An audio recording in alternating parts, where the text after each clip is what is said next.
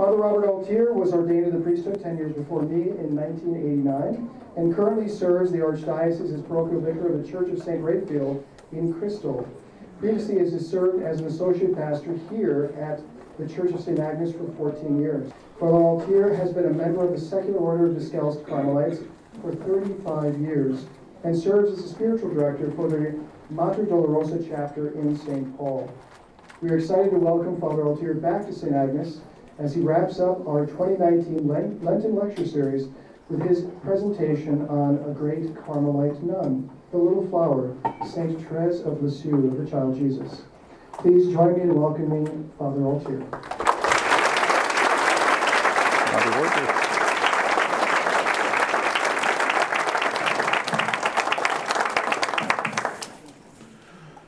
Well, thank you. It's great to be back.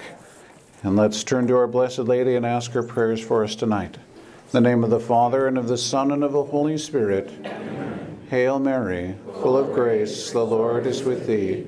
Blessed art thou amongst women, and blessed is the fruit of thy womb, Jesus.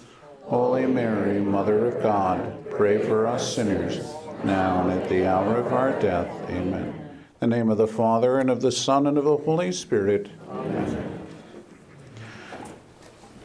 Tonight we have the great privilege to consider the spirituality of Saint Therese. She is by far one of the most popular saints in the Church. She was called by the Pope who canonized her the greatest saint of modern time. And perhaps at the same time, she is the most misunderstood and underestimated saint in the Church. The misunderstanding comes from two sources. First, the title she gave herself of the Little Flower, and secondly, the childlike simplicity of her writing.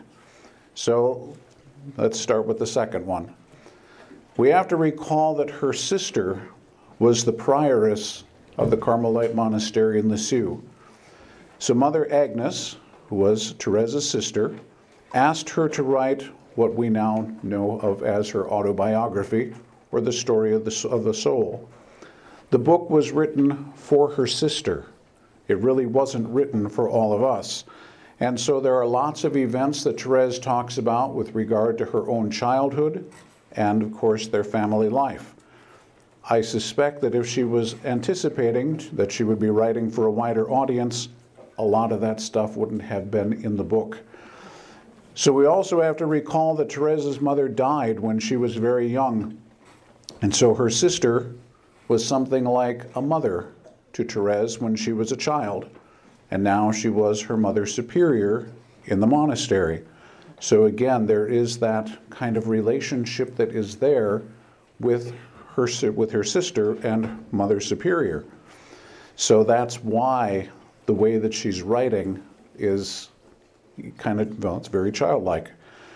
To the point of Therese being called the Little Flower, that is something that most people get completely wrong. They look at that and they say, oh, it's so cute. Isn't that nice? Anyway, it's just cute to be the little flower of Jesus, isn't it? Well, it actually comes from an occasion where she was on a walk. And she stopped and she noticed that out in the woods, there were some little flowers that were there. And if she hadn't stopped, she certainly would never have seen those flowers. And consequently, she realized that almost nobody would ever notice those little flowers that were there. Consequently, she realized that those little flowers give joy to Jesus alone, because no other human creature would ever even see them. And so she thought about it, she thought, you know what? I want to belong entirely and only to Jesus. I want to be like one of those little flowers, hidden away where nobody will see me, and I will belong only to Jesus. That's what the little flower of Jesus is all about. Not cute, but hidden and very strong. Anyway, because of the false idea of the cuteness of Therese, many people consequently have the idea that her spirituality is therefore going to be cute and easy. And for this reason, Therese is often contrasted with St. John of the Cross because he's mean and he's hard. But Therese, on the other hand, is nice and she's easy. Well, Therese is considered to be the most faithful follower of St. John of the Cross, his greatest disciple. If you break down St. John of the Cross and you ask yourself, what's the central concept? If you bring it down to one word, what's St. John of the Cross all about? Love. You break Therese down to one word, what's it all about? Love. It's the exact same thing. That's the whole point. Perhaps as a friend of mine recently mentioned, what Therese did is she took St. John of the Cross and she put into practice his teaching in a woman's way. And so St. John of the Cross, obviously writing as a man, is going to present it a certain way. Therese was a brilliant young lady, and she was able to take all these things and kind of redefine certain things. And so that's what she was able to do. She was able to take what St. John of the Cross wrote, and in a feminine way, she was able to live it. And so, if you think about it, love is so dominant in the writings of Therese, and her writings obviously aren't very many. The word itself is used 360 times. And then if you conclude the synonyms for love, it's 500 times that she talks about love. So this is a central theme that comes up over and over. Her entire life was a canticle of love for Jesus. That's what her whole life was about. Now, we first have to recall that Therese was also determined from the age of 3 to become a saint. Now, I don't know about you, but when I was 3 years old, that was not what I was thinking about. I just want to be a saint. Well, obviously, there were some extraordinary graces that were given to Therese from a very early age. She says that never once in her life did she ever deny Jesus anything. Imagine if we could say anything even remote to that. If I could say I never denied him even 1,000 times, but I doubt I can even say that. So anyway, it is not surprising when you see that that's the way that she lived her life from such an early age. By the time she was 17, remember Therese died when she was 24, so by the time she was 17, in 1890, she came to understand that because she lived in time and Jesus lived in eternity, that the only way she could be united with him was through love. And so the point of understanding that is that there is a depreciation then of the ascetical efforts that she saw in all of the other saints. And the reason for that is because the works of asceticism, the self-denial, the penances, all these kinds of things, they are specifically human acts that are done, whereas love transcends time. Love is from God, and therefore it is of supreme value. So the ascetical acts are done in time, and they have to do with justice, whereas what Therese is looking at is what has to do with love. Now, love here is not gushy feelings. It is not dreamy fantasies. Love is doing everything for the beloved, period. Love is doing everything for the beloved. So, for instance, for Therese, her lack of consolations, both interior and exterior, she saw as a proof of God's special love. Her only happiness was the knowledge that the one that she loved is eternal, because her love wasn't just going to be in time. Her love was going to be able to be forever.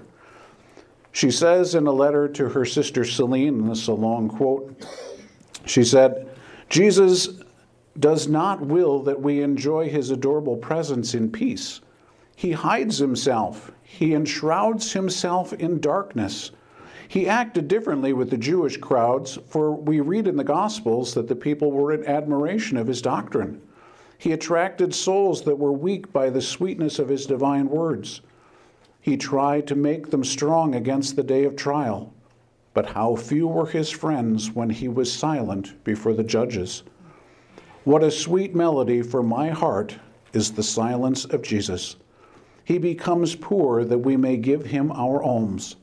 He holds out his hand like a beggar, so that at the glorious day of judgment, when he will appear in his glory, he may be able to address us in those sweet words, "Come ye blessed of my Father, for I was hungry, and you gave me to eat," and so on. He puts himself, so to say, at our mercy. He will take nothing unless we offer it. The smallest thing is precious in his divine eyes. Unquote. So again, that point at the end is so critically important for us to understand. He will take nothing unless we offer it. He gave us a free will. He is not going to violate our free will, ever. And so it has to be a choice, and that's what love is. Love is a choice. And so we have to choose to give to him. And so what a beautiful concept of he's there like a beggar, waiting for us. Just as he is in the Blessed Sacrament, he's there passively, he's waiting for us. So he is the Almighty God, and yet in his absolute humility, there he is waiting for us to make the choice to come to talk to him, to wait for us to come to love him. That's what Therese is looking at. So for Therese then, the silence of our Lord is his greatest homage to our free will. She sees it as the preferential treatment for our love. Now, when's the last time when you sat in prayer and it was just dead silent, totally dark, dry, nothing going on, and you said, "Praise the Lord, this is the greatest show that our Lord can give me of my free will"? Yeah, that's not the way most of us see it. So, again, I told you, Therese is not, her spirituality is not cute and easy.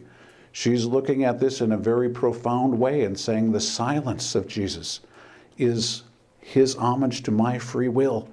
And she says, as we heard to with Celine, that his silence is music to me. That's, so again, that's what we have to be able to see. So he to whom we owe everything wishes to give himself to us. Again, you think about that. We owe him everything, and what he wants to do instead is give himself to us. So the Creator, as Therese said, makes himself a beggar. And the only money that he cares about receiving is our love. That's all that he wants, is our love. So we saw earlier the distinction between the ascetical way of holiness and Therese's way of love. The saints of the previous time were moved to offer themselves to the justice of God because of the outrage every sin involves against God, and therefore, consequently, the fearful punishment that this justice will demand toward the impenitent sinner when he stands before his Creator. So the saints wanted to make some reparation. They wanted to bring grace for the repentance of these people and so on, so that on the day of judgment, things would be merciful. For Therese, God is just, of course, but he is all the more just because he is love. Under whatever aspect she conceives of God, his infinite love is first. That in the verse that takes into account the weakness and the misery of humanity, whether the person is holy or sinful, and she opposes to this misery not justice, but mercy, which again in English we wouldn't quite catch it, but remember the Latin word for mercy is misericordia, literally the misery of the heart, from the misery of the heart, and miséricorde would also be in French. And so the misery and the misery of the heart, the mercy is what she's talking about. So the words don't look at all similar in English, but in her native French, they would have been very similar. And so it's not the justice of God, but the mercy of God that is going to counter our human misery. It is then in this vein that Saint Therese made her act of oblation to merciful love on the 9th of June of 1895. The concept is that if human beings reject God's love, what happens, she said, is that love in essence is turned back upon its ever-flowing source, while they without it are lost. So in other words, we reject God's love, we basically send it back to him. Even though his love is constantly coming at us, we're just turning it back. And then we become lost if we don't have his love. And so what Therese did is she sees in this a twofold tragedy. First of all, that human beings are separated from God by their sins. And secondly, that God cannot pour his love upon them for their salvation. Because again, we have a free will. God isn't even going to force salvation on us. He's not going to force his love on us. He's not going to force his grace on us. We have to open our hearts to be able to receive it. So God offers, but we have a free will. And so Therese then offers to reverse the cycle. And she does this by offering herself to accept the streams of divine love that others have blindly refused and rejected. So she's willing to accept all of those graces so that they're not getting turned back, so that it just keeps pouring down, upon earth and upon souls. She did not offer herself to divine justice because since it is brought into activity against a sinner, and it is therefore of limited application, and it corresponds neither to God's original plan nor to the most profound desires of infinite love. And so God's original plan was love. His desire is love. And so that's why she's looking at this saying, well, let's just focus on what God is about. So to offer oneself to love, on the other hand, is to offer oneself to what God is, to who God is, and to what he wishes for us both in time and in eternity. And so she prayed that God would consume her as a holocaust in the fire of the divine love. And holocaust in the technical sense. So when the Jewish people offered a holocaust, they would slaughter the animal, then they would burn it on the altar. So the idea of a holocaust is something that's burned up. So she's looking at the fire of divine love and being burned up in the fire of divine love, to be consumed. Again, these ideas come right out of St. John of the Cross. He talks about that same thing. Talks about how you put a log on the fire, the log will eventually catch fire. And the fire transforms the log into itself. Pretty soon, it is completely consumed. There is nothing left of the log.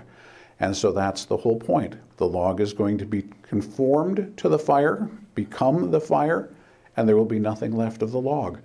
So that's what Therese is looking at, becoming a holocaust of divine love, to be completely burned up in the love of God. Not destroyed, but fulfilled. So as Therese continues to grow in love then, after that point, she begins to realize that the desire that she has for love is infinite, and that there is no way that any creature would ever be able to satisfy those desires. Only God, obviously, can satisfy an infinite desire for love. So for Therese, if God is going to put those desires there, then only he can satisfy them. But not only can he satisfy them, he will satisfy them. This is the basis of Therese's oblation. If her desires were simply immense, then the immensity of creatures would be able to fulfill them. Her desires are infinite, and consequently only God can fulfill them. Now, in the midst of her final trial, in the darkness of her soul, halfway between her oblation and her death, then this is where she discovered her place within the church. That is the heart. So again, she's reading through St. Paul and seeing all the various things that all the different things that St. Paul talks about, particularly in 1 Corinthians chapter 12 and 13, all the different things. And then she said, I didn't see myself in any of them. She said, I wanted all of them, but I didn't see myself in any of them. So she just kept reading, and then she says, but St. Paul says, I will show you a still more excellent way. And then talks about charity. And she says, I finally found my vocation. My vocation is love. It is to be at the heart of the church. The heart pumps out the blood to all the other parts of the body so that they have life. And what is the life of the church? It's love. So that, therefore, what she's doing is pumping the love out to all of the extremities so that the love of God is going to be there for everybody. And so that's what she recognized her vocation to be, the vocation to love. And that occurred somewhere between the 10th of May and the 8th of September of 1896. So for Therese, charity is not only the most excellent way, as we just heard from St. Paul, and not only the necessary condition for all the other gifts to have supernatural merit, but it is the vital principle of the entire activity of the church, and consequently it encompasses all vocations. So this understanding brought Therese great peace because it satisfied her longing for an all-embracing love. Love is at the heart of the church. Therefore, whoever chooses love chooses all. And so that's the beauty of it. It's all-encompassing. So no matter what our vocation happens to be, if we're choosing love, it's not only within that vocation, but it encompasses everything else, because love is God. God is love. And so therefore, everything within God, every vocation, every person is going to be part of that. And that's the way St. Therese was seeing it. So love then was the end, just as it was the beginning of St. Therese's spiritual pilgrimage, because love is God himself, living and acting in his creature, and with an all-embracing charity. So love then, the love that united her to God was the rich source of all of her works for souls, and in the depths of her soul, it was the guarantee of her joy. So whatever might happen, and Therese had to suffer a lot, but whatever was going to happen, nothing could take away her peace. Nothing could destroy her peace. Her soul was filled with the purest love, and it was now given over absolutely and unreservedly to the free action of the God of love. So in that self-oblation, it was to do whatever God wanted her to do. He could do with her whatever he wanted. All that she wanted was to be burned up in love. It didn't matter what God was going to do. So she was totally at peace. The amazing thing about Therese, I mean, again, got somebody who starts when she's 3 on this process, but even that, ask yourself, look back to when you were a kid and some of the things that you thought about, and what you wanted to do and how you wanted to do them. Well, the amazing thing about Therese is that she maintained everything that she determined to do from the time that she was a child. She never became discouraged. At her first communion, she decided she was never going to be discouraged, and she never was. She maintained all of her ideals in their fullness and even augmented them. She remained strong, she remained faithful, all these things. And the question then is how? How did she manage to do this? Well, I suspect we've all heard of the little way of St. Therese. But did you know that St. Therese never once mentions the little way in her writings? It's not there. It is her expression. It came out of her mouth, but it was recorded twice, on the 12th of July and on the 17th of July of 1897, when her sister, Mother Agnes, was writing down some of the last words of Therese before she died. So she died in September of that year, so this was in August. And so although she had lived this for a number of years in her life, it seems that the insight regarding the little way was very late. So again, she's living it, but hadn't put together the whole concept of it in her mind. But it was only as she's literally preparing for death that it finally comes to fruition in her mind. Now, when we think about the little way of spiritual childhood, the natural inclination for people is to assume that we're talking about the passage from St. Matthew's Gospel from 18:3, where it says, unless you be converted and become like little children, you cannot enter the kingdom of heaven. And there are lots and lots of people who have written articles about Therese's spirituality that say that this is the central verse to understand her doctrine. Well, it's a verse that's never mentioned in her autobiography or in any of her letters. It is used once in a poem that she wrote, but in an entirely different context than the spiritual childhood. And in case you think that maybe Therese just kind of overlooked it or whatever, in again the relatively brief writings that we have of Therese, she quotes over 340 scripture passages. So quoting scripture was pretty common to her, and if this was central to her, the way she lived, it would have been there. So it is not. So we also have to understand the concept of littleness. In other words, when it's the little way of spiritual childhood, what is that it means? And just as we've already seen that most people misunderstand what little flower is, it's very different from the way we typically think of little. She does indeed talk about herself in that typical diminutive sense of little, but the little way is anything but weak and childish. It is not weak physically or morally. It is not an easy way of holiness for the tepid and the careless. So in other words, if we think we can just sit back and say, well, I don't have to worry about it then, I can just be a saint and take the little way, it's like, well, it's not quite that easy. Again, all you have to do is look at Therese's life. Her example should dispel any thought of tepidness or lukewarmness or sappiness or anything else. And so it is a way of love, but it is a way of heroic love. And that's what we have to understand. Therese, as she said, I will not be a saint by halves. And so she didn't cut corners on anything. It was all or nothing for Therese. Now, in her lifetime, well, not that it was a very long lifetime, but in her lifetime, Therese suffered from anxiety, scrupulosity, and fear. And she was healed of all three of these over the course of a decade, but it was not until 1891 that she was finally released from the anxiety. And the day after, she was able to give herself an absolute and total confidence to God. St. John of the Cross said, we receive as much as we hope for from God.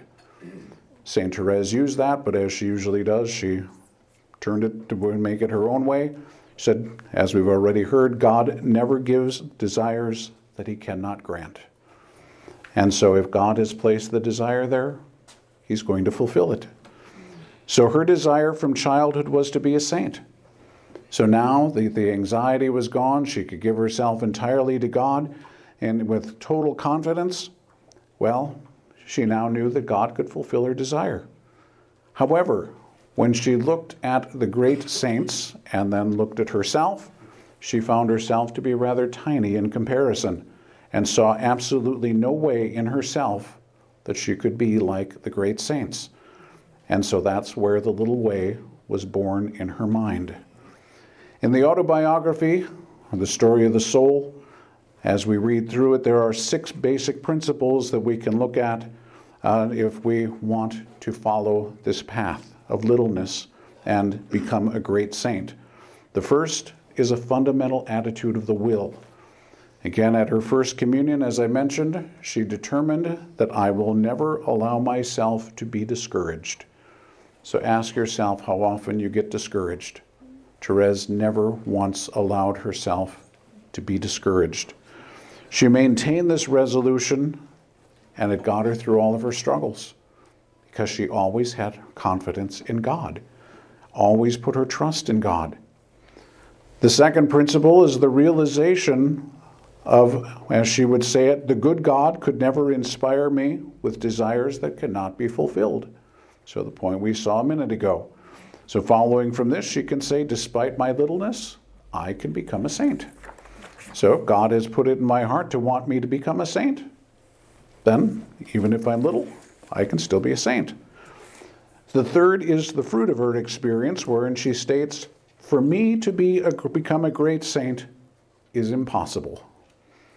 I will have to put up with myself as I am with my numberless imperfections.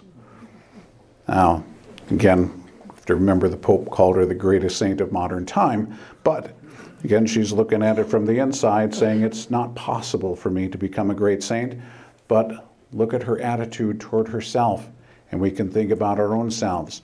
I will just have to put up with my numberless imperfections. Now, she's talking about imperfections. She's not talking about sins. So remember, this is a woman who never once committed a mortal sin in her life. So we're not talking about, I'll just have to put up with myself with all of my sins. No, she's talking about her little imperfections. Anyway, she understood clearly that she was far from the ideal that she sought, and that by her own strength and ability, she would never be able to attain any of those ideals, and let alone even be able to overcome her faults. And again, that is something that is true for all of us. She still maintained that it was possible for her to attain sanctity, but she knew she couldn't do it alone. So this is where we see again the greatness of Therese. She's able to clearly define the impasse that she finds herself at, and yet she is able to find the way around it.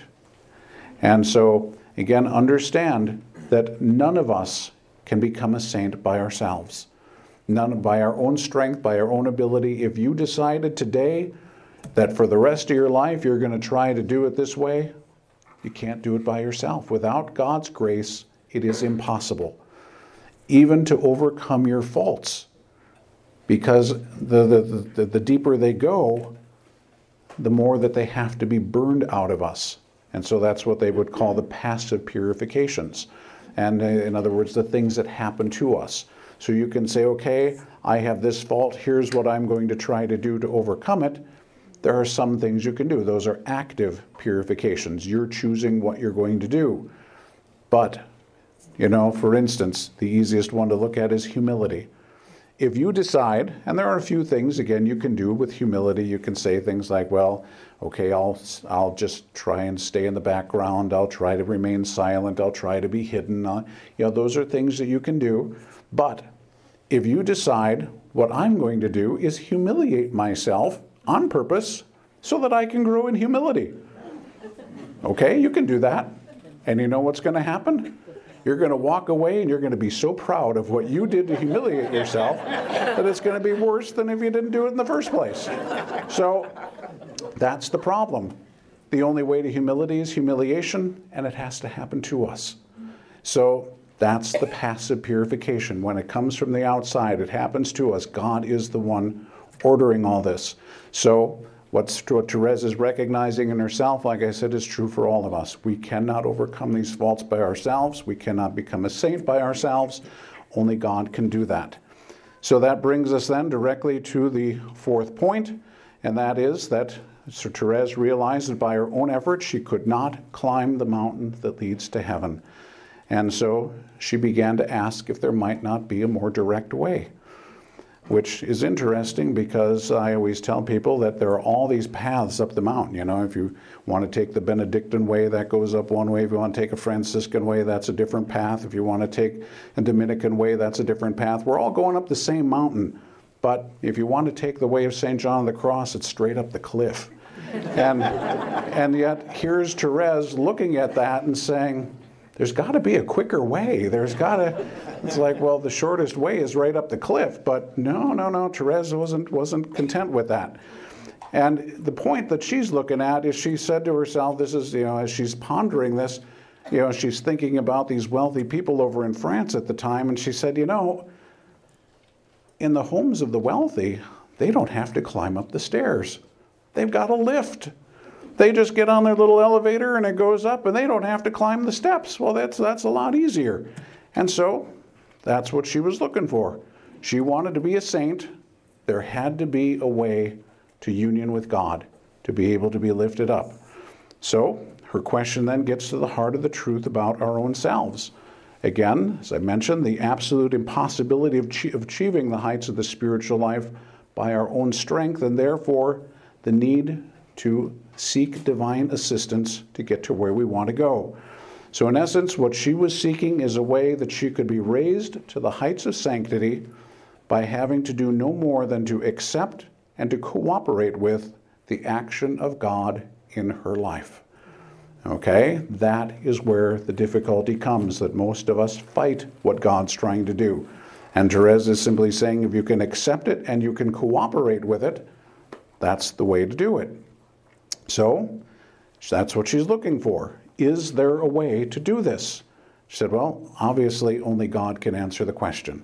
She's looking for a lift from God. Is this going to happen?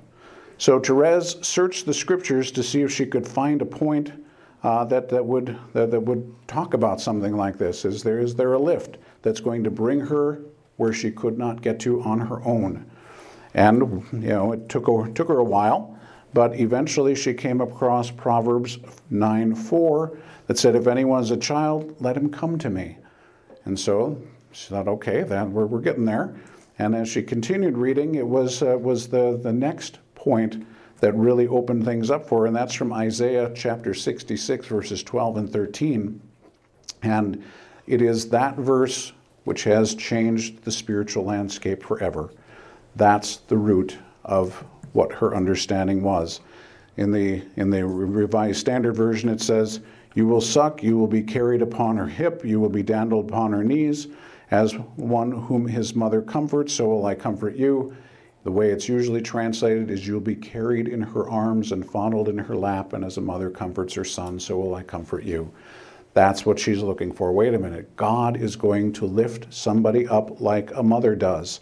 And so so she's saying, hey, look, God is promising this through Isaiah. That's what I'm looking for. And so she took note also of the fact that Jesus himself called the little ones to himself. And then he took him in his arms and he embraced them. But she noticed that Jesus took the initiative when it came to the children. And so this is what she was looking for. And she said, "Your arms, O Jesus, are the lift which must raise me to heaven." So he will have to lift me up. And so the sixth point follows. If God is so good to the children and raises them up in his arms, then if we will remain little, then we will have the advantage of his call and of his love. Since Jesus is the one who called the children to himself, that's what we're going to have if we're willing to be little. Again, not to be child, not to be, he says we have to become like children, but we aren't to become childish or anything. So the idea is to become smaller and smaller, which means more and more humble. That's what we're looking for, is the humility. And so all of this happened to her between 1891 and 1893. It was the realization of her own helplessness to attain sanctity that led her to this understanding. So spiritual childhood then requires an understanding of the gratuitous nature of our redemption and a desire to receive it as a free gift from God. So that's just what gratuitous means. It's freely given. We cannot earn God's grace. We cannot earn our redemption. It is freely offered. Jesus gives it to us as a gift, not as a reward. And so it has to be received that way. And this is why St. Therese was so certain then that this was for everybody. This was for all souls, because regardless of how much pride we have, that we might think that we're doing this by ourselves, I have the strength to do it or whatever, the reality is all of us are saved gratuitously. It is a gift.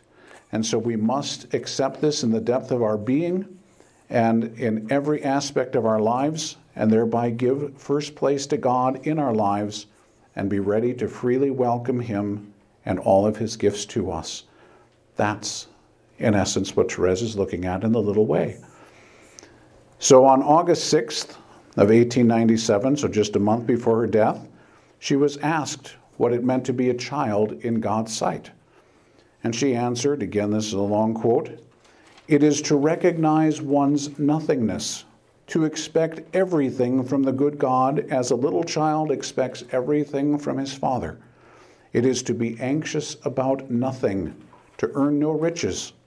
Even among the poor, a child is given all he needs. But as soon as he grows up, his father will support him no longer and says to him, 'Now, work and go and look out for yourself.'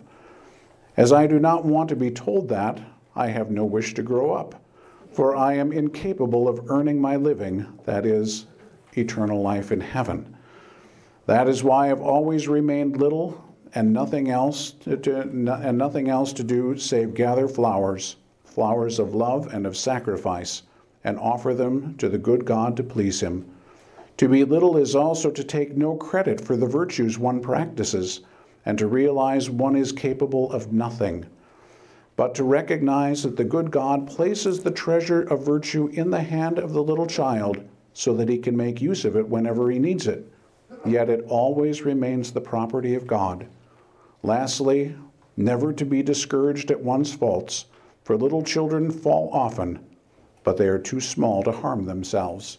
So, a couple of things in there to look at. First of all, when she talks about she doesn't want to have to go out and work and support herself, that's not when she says, I don't want to grow up.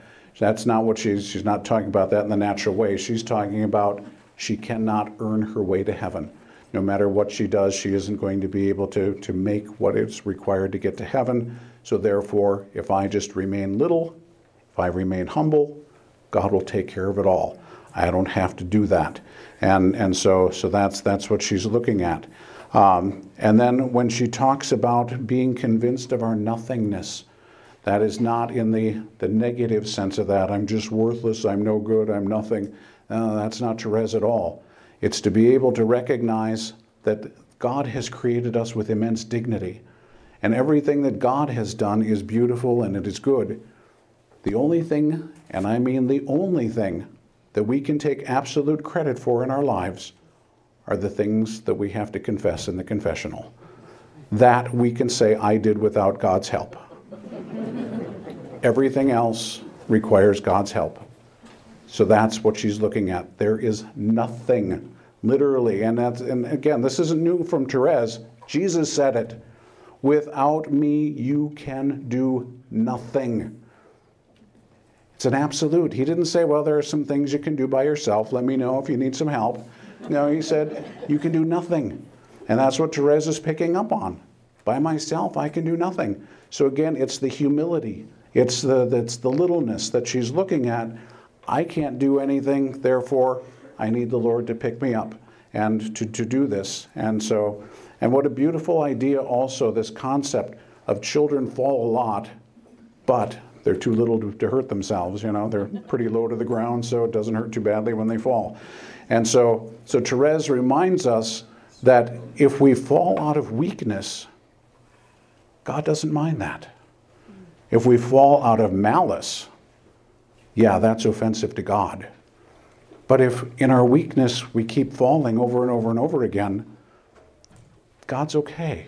He's not getting upset with it any more than a parent gets upset because their little 2-year-old keeps falling. Well, that's what 2-year-olds do. They fall a lot, and you don't get angry. You pick them up, you brush them off, off they go again. And so that's what God will do with us. He's very patient with us. As long as it's weakness, he's fine. If it's malice, no, he's not. And so that's what we want to be able to understand for our own self. And St. John of the Cross again talks about this. He talks about the fact that God will actually allow the faults that are the most frustrating to us to remain all the way till we achieve perfection. For the very reason that we talked about earlier, that if we overcame those faults, we would be so proud of the fact that we overcame them that it would be worse than having the fault there. So he said God allows those to stay all the way because they're humiliating to us, because they help us grow in humility, and therefore when the humility is perfect, then he can take them away and we're not going to get arrogant about it because the humility is there. But until that time, he's going to leave them. So obviously, if he's going to leave them because it's actually better for us to have the faults than to have them gone and the pride that would replace them, again, you see where our problem is. So God isn't going to be angry that the faults are there. He just wants us to have that desire to keep growing in holiness and to be able to accept with humility that we're weak, that we're broken, that we're little. So now a few weeks prior to this last quote that I just mentioned, so that last quote was from August 6th of 1897, so a month before she died. So a few weeks before that, on July 17th, she was asked about the way that she wanted to teach to souls after her death. And she answered, and I quote, "It is a way of spiritual childhood, It is the way of confidence and complete trust in God. I want to teach them the little ways that I have found to succeed so perfectly, to say to them that there is but one thing to do here below, to lay before Jesus the flowers of little sacrifices and to win him by caresses. That is how I have won him, and that is why I shall be made so welcome by him. Now again, on one hand you could say, well, that's pretty arrogant, isn't it? Jesus is going to welcome me to heaven. And yet what she says is that I expect as much from the justice of God as I do from the mercy of God. Again, that's not the way most of us think. We're going to be afraid of the justice of God. We're going to count on his mercy. And she's looking at it and saying, oh, no. God, if he's just, he's going to be rewarding me for what I did. So if I've loved God with my whole heart and soul and strength, then I'm going to expect as much from his justice as I do from his mercy. It's like, wow, if we could all say that, huh? So that's why she could say, God's going to welcome me. She had, again, it is the absolute confidence. When you look at Therese, the confidence is one of the signature points of her spirituality. Absolute confidence, absolute trust in God. Again, you just have to look at it and ask yourself a couple of questions. I've asked this over the years. So, is God all-powerful? Is God all-knowing? Is God all-loving? Okay? If God is all-knowing, he knows what is absolutely the best for you. If God is all-loving, he chooses what is the very best for you. And if God is all-powerful, he has the ability to make sure that the situations in your life are the ones that are going to be the best for you, because that's already what he knows and what he's chosen. We look at what goes on in our life and we say, I could think of a much better way of doing this. Well, that's because we don't like the frustrations and the struggles and the sufferings and so on. Remember what we saw a little bit ago, to accept and to cooperate with what God is doing in our lives. That's the little way. And so again, we keep fighting it. Therese didn't try to fight it. She just accepted. She had absolute confidence. She had absolute trust. And that's what she's telling us to do as well. So spiritual childhood then, as understood and practiced in her lifetime by Therese, is a way of holiness then for 5 reasons. First, it is a way suitable for all souls who are conscious of their littleness before God, whether it's because they have to rely on pure faith or because they realize their own weakness and therefore they dare not compare themselves to the saints. So God wants all of us to be saints, but it's not to be able to look at the great saints and say, that's what I have to be like. Because first of all, every saint is different. You can lump them into different categories and so on, but everyone is unique, everyone's different, they all have their own personalities, their own abilities and so on. So you can't say that's who I want to be like. I mean, you can look at some of the ideals that they have and say that's what I want, but you're not going to be that saint. Father Zulsdorf likes to joke about how, what he'd really like to see is some pope take the name of Pius X, the second, and then he could be Saint Pope Pius X, the second. And it's like, well, that's cute, but there can only be one. It's and so there can only be one of each one of the saints. You can't become the second, and so you have to become your own saint. So don't look at the other saints and say that's the way it has to be. It doesn't. God's going to make you a saint according to your personality, according to your state in life, according to the circumstances in your life. And so it's a matter of cooperating with him. Anyway, the second point is that this is a way that does not require any exceptional graces, which could lead to pride. Oh, I saw Jesus. I heard Our Lady talking to me. Oh, I float now. Oh, whatever. It's like, again, we're going to get arrogant about that kind of stuff.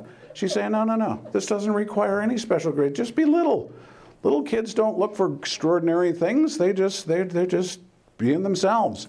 So again, it's not about extraordinary graces. It's not about, did this thing happen to you or did that thing happen to you? It's not. It's just being you with God is all that's important.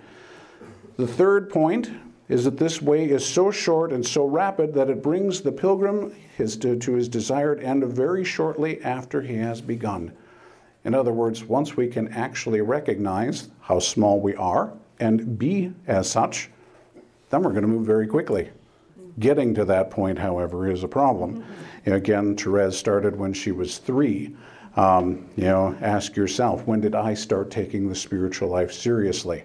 And, you look at her and, from 3 until she was, again, she'd been living it, but to fully understand it, when she's 24, it's like, okay, so that took Therese 21 years to get to that point, and she never sinned once, never mortal sin, and she'd been trying since she was 3. It's gonna. So, for most of us, we're probably going to learn the little way in purgatory, but we can keep working at it here anyway. We can learn the little way, just putting it into practice. It's the challenge. Anyway, the fourth point is that because the soul who walks along this way does not grow great through his own efforts, but remains in its littleness and even in a sense is pleased with its littleness because it's incapable of any kind of supernatural act, the soul then looks to God alone and receives from him all its greatness, and which is then true greatness. Again, we like to be able to pump ourselves up and say, look what I did. Somebody who's little, so look what God did. Everything is the Lord, it's not me. And that's the point. So if a soul can maintain that littleness before God and before others, that's when God can make it truly great. Finally, it is a way on which the soul is borne along by our Lord and therefore reduces its activity to a minimum, doing nothing more than loving him and offering to him the countless sacrifices for which this little way provides occasion. So when I say by doing nothing, that does not mean becoming a quietist. Quietism is sort of like lying on your bed and saying, oh, God will just do everything. I don't have to do anything. No, that's not the point. It's to simply say, I don't have to be doing all these things in order to become holy. I have to be obedient to the duties of my state in life. I have to do the will of God. I have to accept what God is sending. That's the point. And so Therese is obedient to her rule, and she is doing everything that the superiors ask, and then she's accepting all the trials and all the struggles that come from the hand of God. And that's something all of us would be able to do as well. So this little way then is based upon the nothingness of creatures in the sight of God, and that therefore there's no independence or self-sufficiency that can be allowed to creatures by him who holds in his hand all the graces that they need for sanctification and salvation. So again, we tend to have a very bad idea of that understanding of nothingness. So let me put it to you in a different context. It's St. Louis de Montfort. He talks about Our Lady. And he says, remember, we're talking about God who is infinite.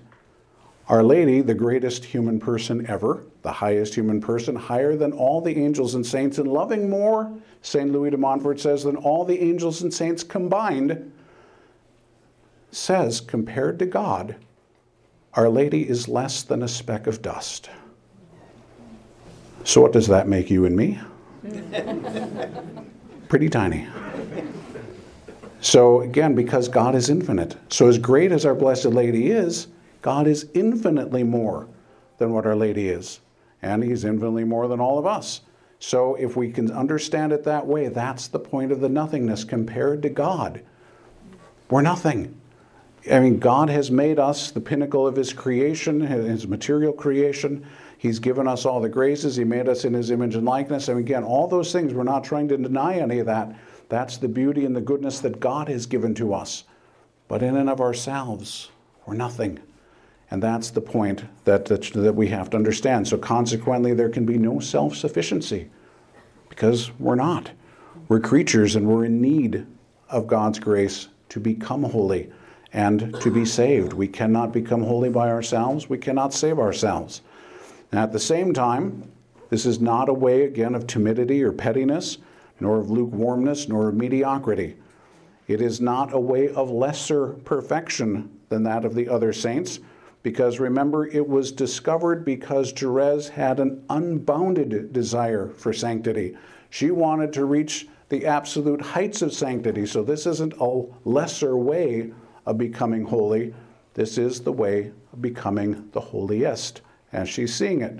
So in a nutshell, the little way of spiritual childhood is the offering and yielding up of one's soul without reserve to the free disposal of God's infinite love, giving yourself 100% to God to do with as he desires. Therese was able to prepare herself for this grace by her faithful observance to her rule and recognize the inadequacy of her own efforts to achieve the goal of union with God. And she was able to remain in her littleness because she received the grace to understand her nothingness and the Lord's powerful assistance in all of her needs. Well, that's pretty wonderful for Therese. How does that translate to people like you and me who aren't so strong, who aren't so small, and who aren't so holy to begin with? Well, for Therese, the human person, whether holy or sinful, whether strong or weak, is always nothing. God is everything. God is all in all. And so, again, it's, it's one of my favorite God quotes. It's what he said to St. Catherine of Siena. I am he who is, and you are she who is not. Okay?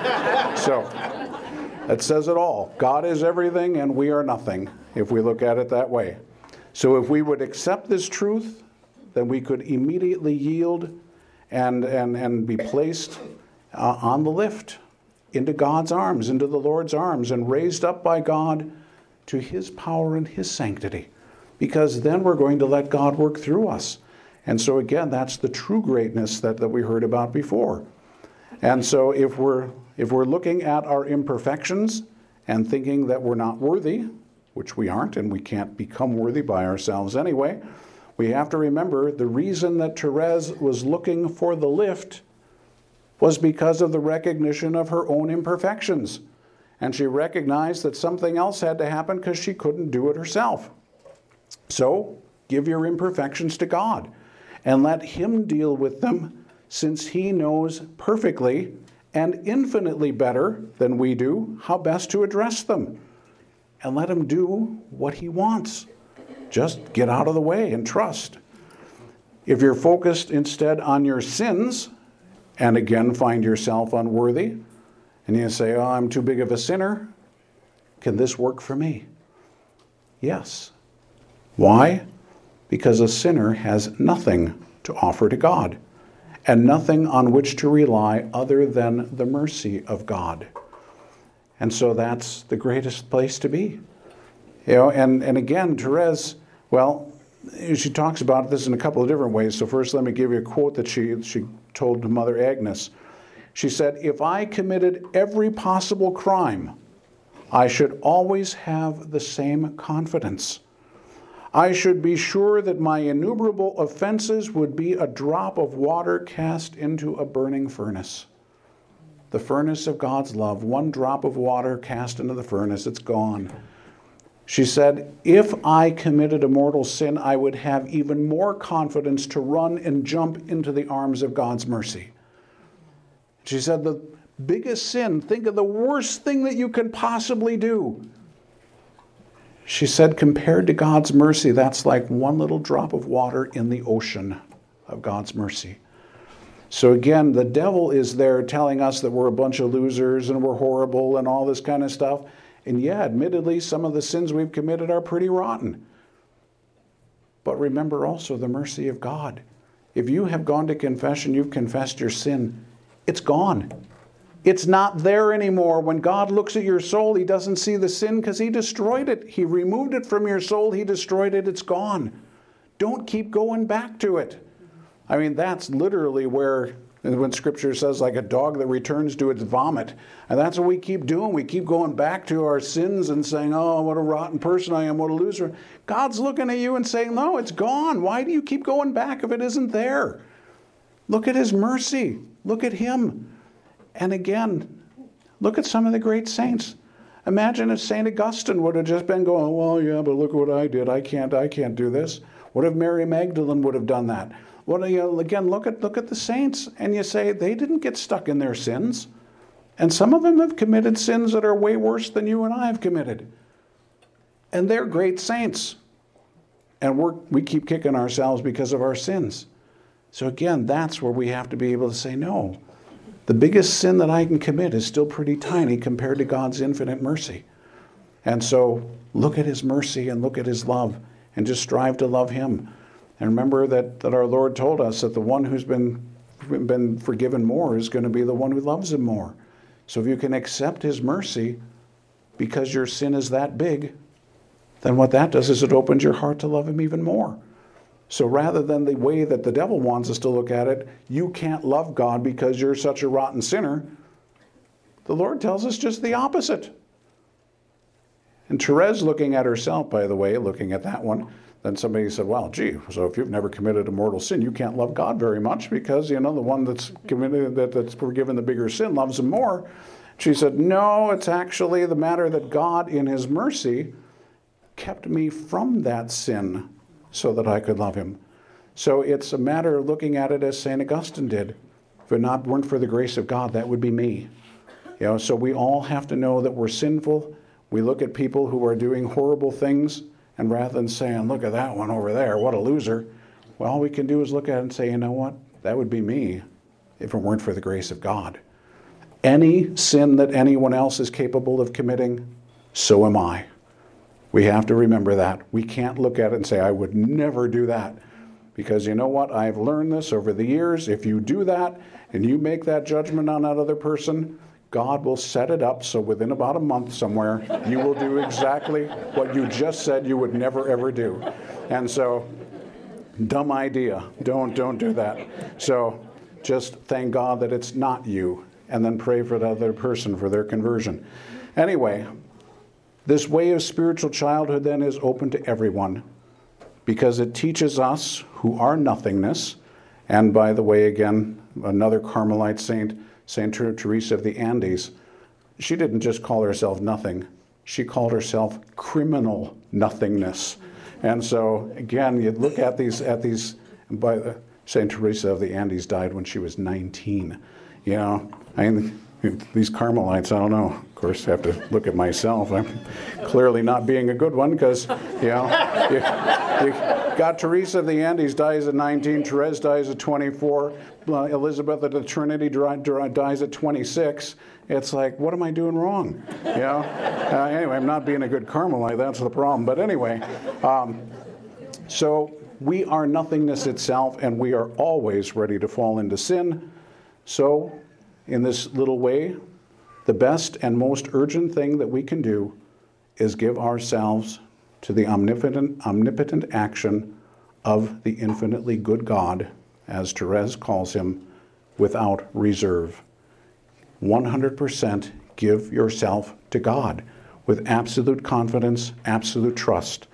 The little way is also short by nature because God then can act independently of the laws of time. He can do, if you're giving yourself to him completely, and you keep giving yourself to him completely, because again, we say that and then we take it all back, and so we have to keep giving ourselves over and trust him, give it all, and then he can do what he wants. He can act outside of the time. He can suspend the laws of nature if he needs to. And so when this is understood, then it's recognized that the way of spiritual childhood is little only from the perspective of human weakness. On the side of God, it is supernaturally great. And so it's that dichotomy again. What God has done, what we have done. It is a little way when we recognize our nothingness. It is the greatest way when we recognize that God is all in all. So the Lord be with you.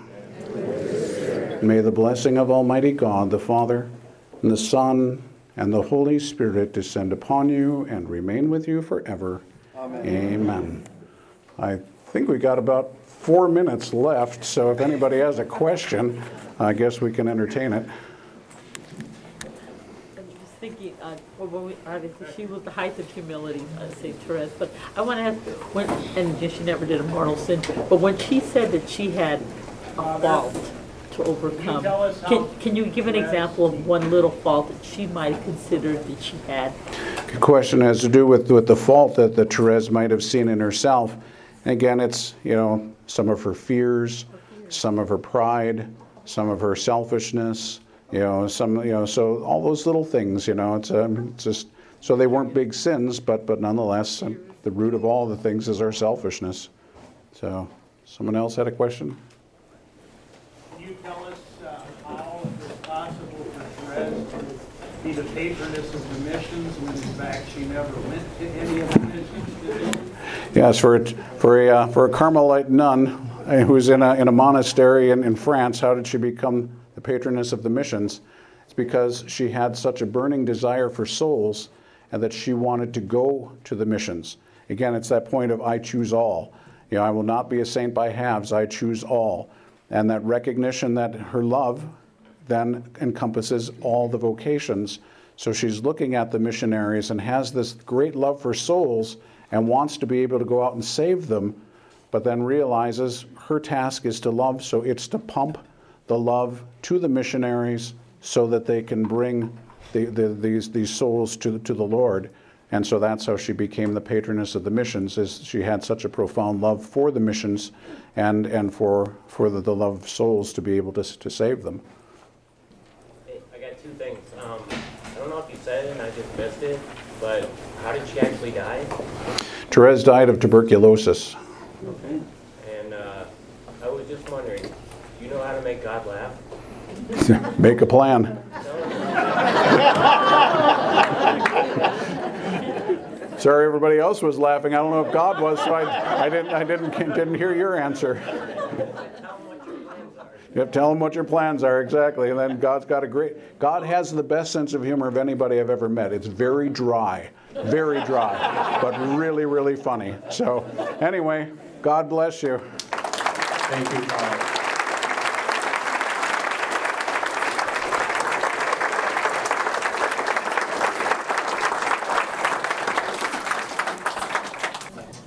Thank you all very much for coming. It's been a fantastic series with great speakers, great lectures, and really great turnout. And you guys make that happen. And thank you very much for coming for this year's Lenten Lecture Series.